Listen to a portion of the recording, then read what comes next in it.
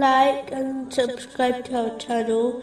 Leave your questions and feedback in the comments section. Enjoy the video.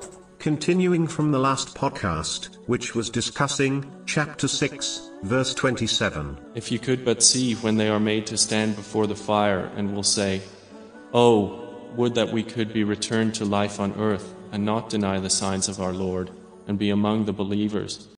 A Muslim should not live in heedlessness, and believe they can simply claim a love for Allah, the Exalted, the Holy Prophet Muhammad, peace and blessings be upon him, and the companions, may Allah be pleased with them, without supporting this with actions. If this was true, then the companions, may Allah be pleased with them, would not have strived so hard in the obedience of Allah, the Exalted, and they undoubtedly understood Islam and Judgment Day better than the people after them. Simply put, a declaration of love without actions will not save one from hell. In fact, it has been made clear that some Muslims will enter hell on Judgment Day. The Muslim who abandons acting on Islamic teachings should understand that their attitude may cause them to lose their faith before their death, so that they enter Judgment Day as a non-Muslim, which is the greatest loss. The same way, one would not enter a battle without armor and a shield, one should not enter Judgment Day without the shield of righteous deeds.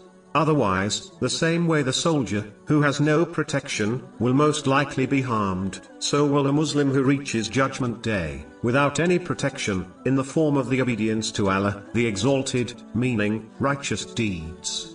A Muslim should remember that the luxuries and pleasures of the material world will not make them feel better if they end up in hell.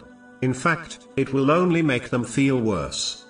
Muslims should understand that regrets can be classified into two categories.